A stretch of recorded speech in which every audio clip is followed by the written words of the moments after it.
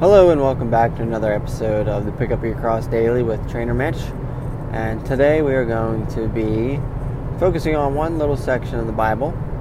And we are in Matthew chapter 10, verse 16 all the way to 25. And the reason why I want to focus on this is because there's just a lot going on in here. And it took me a little bit to kind of dive into it and figure it out.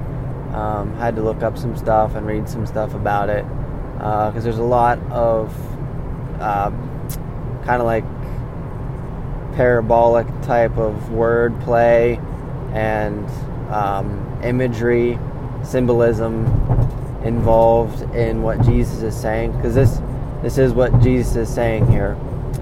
So the section is titled Coming Persecutions. So if you remember from a couple episodes ago, we finished up in Matthew where Jesus was giving the disciples their mission and sending them out into the world, into the cities. So he's giving them like a warning. And right off the beginning it says, "Behold, I send you forth as sheep in the midst of wolves. Be ye therefore wise as serpents and harmless as doves." Okay, so first verse, lots of stuff going on already. So, what's a sheep? A sheep is symbolically harmless and very innocent and very indefensible, right? It can't really defend itself. So it's kind of like, exposed to weakness. And a wolf is obviously going to prey on that sheep. So there needs to be a protector of the sheep. And, that protector is Jesus, right? But another thing about this here is before Jesus is, sheep would be referred to as like a lost soul, lost person.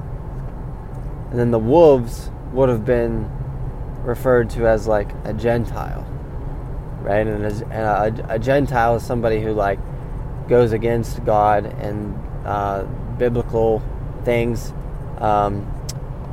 worships other gods and idols and money and treasures and stuff like that. So they're more worldly. Okay, so they have a lot of worldly possessions. So that's a Gentile. And that's kind of what is referred to as a wolf here.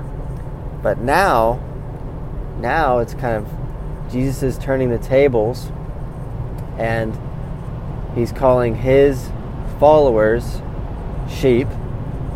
So he is the shepherd of his followers, which is the disciples right now and the multitude of people that follow him around. And the wolves are now the quote-unquote Jews of the day, of that day and time, right? That's going to be the Pharisees, the Sadducees, the people that were kind of, royal blood or in charge of holy things, right? They were very lawful. They followed the law of Moses to a T, to a point of not even worshiping God. Like, they followed it so much that they were worshiping the law and not God. So that's kind of how he's turning the tables here and referencing the sheep and the wolves, okay? Because you'll kind of figure that out later on down the road here.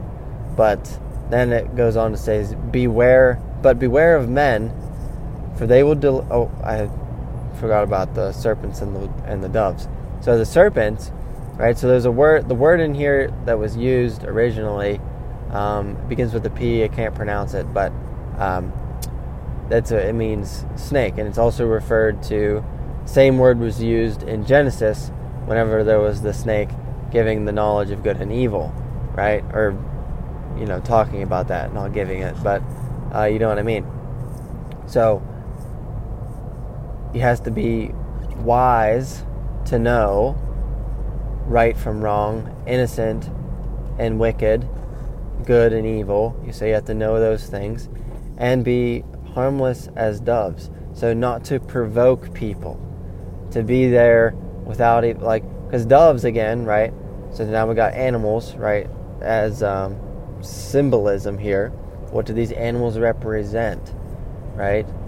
A dove is referred to throughout the whole Bible as like the Holy Spirit.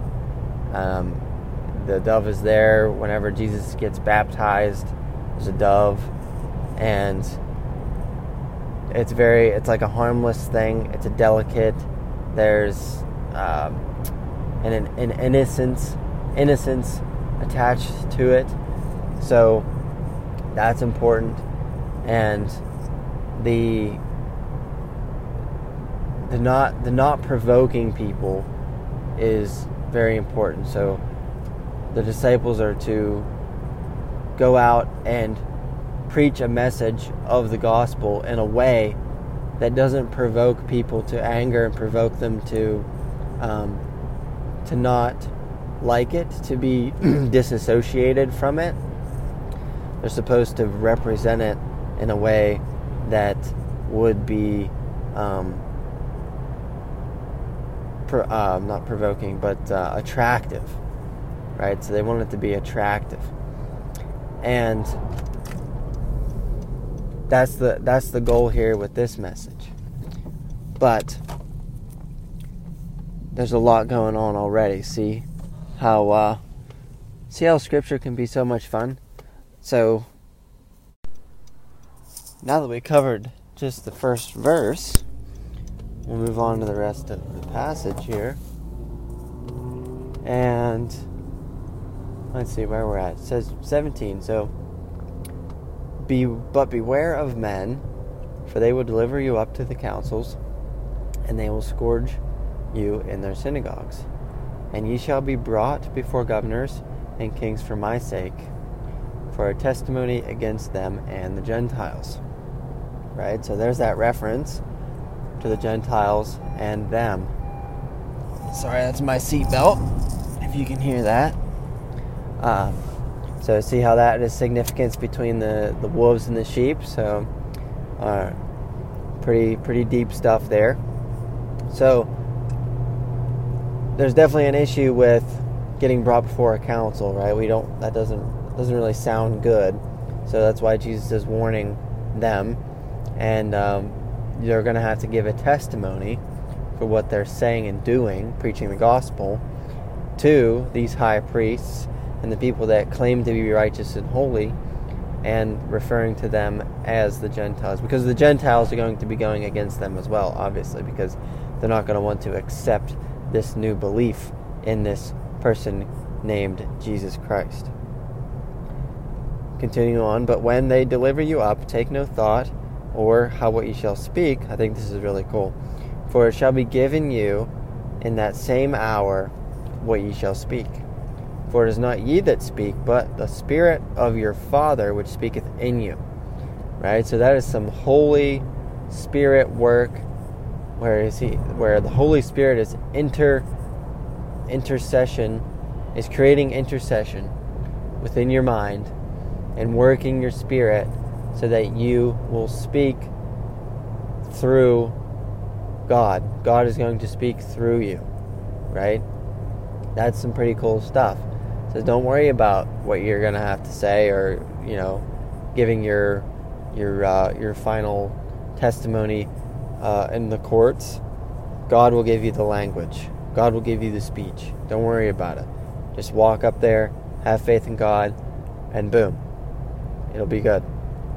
So that's pretty cool. I like that part.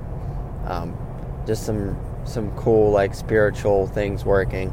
I always like that type of stuff.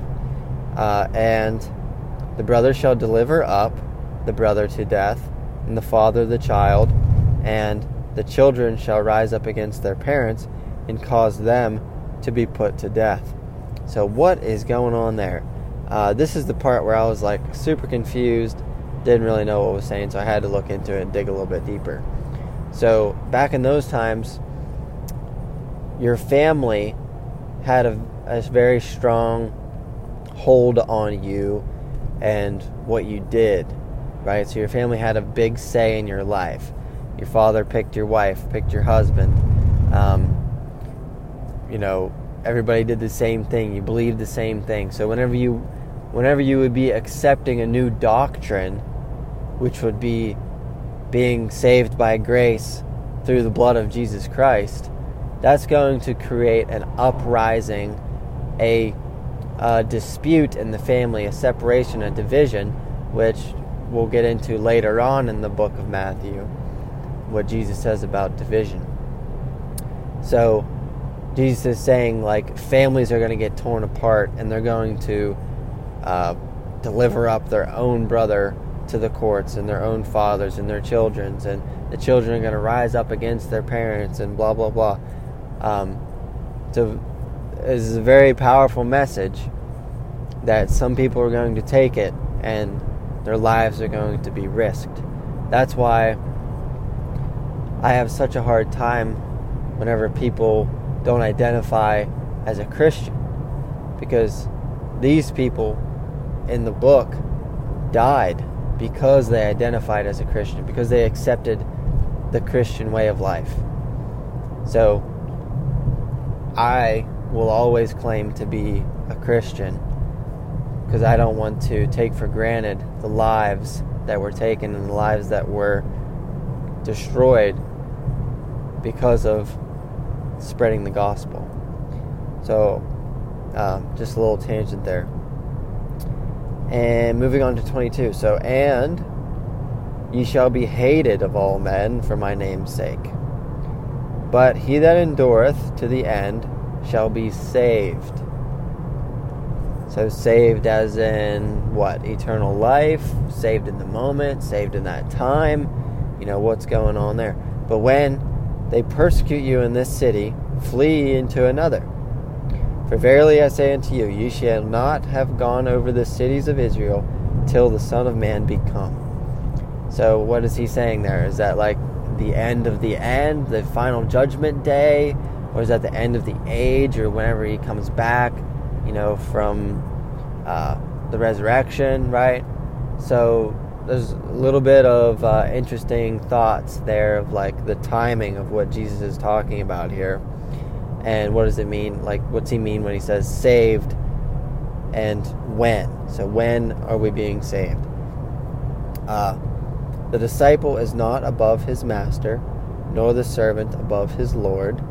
It is enough for the disciple that he be as his master, and the servant as his Lord. If they called the master of the house of Beelzebub, how much more shall they call them of his household? So that last part there, honestly have no clue what that is.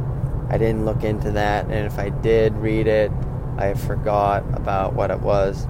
But we covered a lot in that passage, so I hope it left you with some good golden nuggets to dig into a little bit deeper.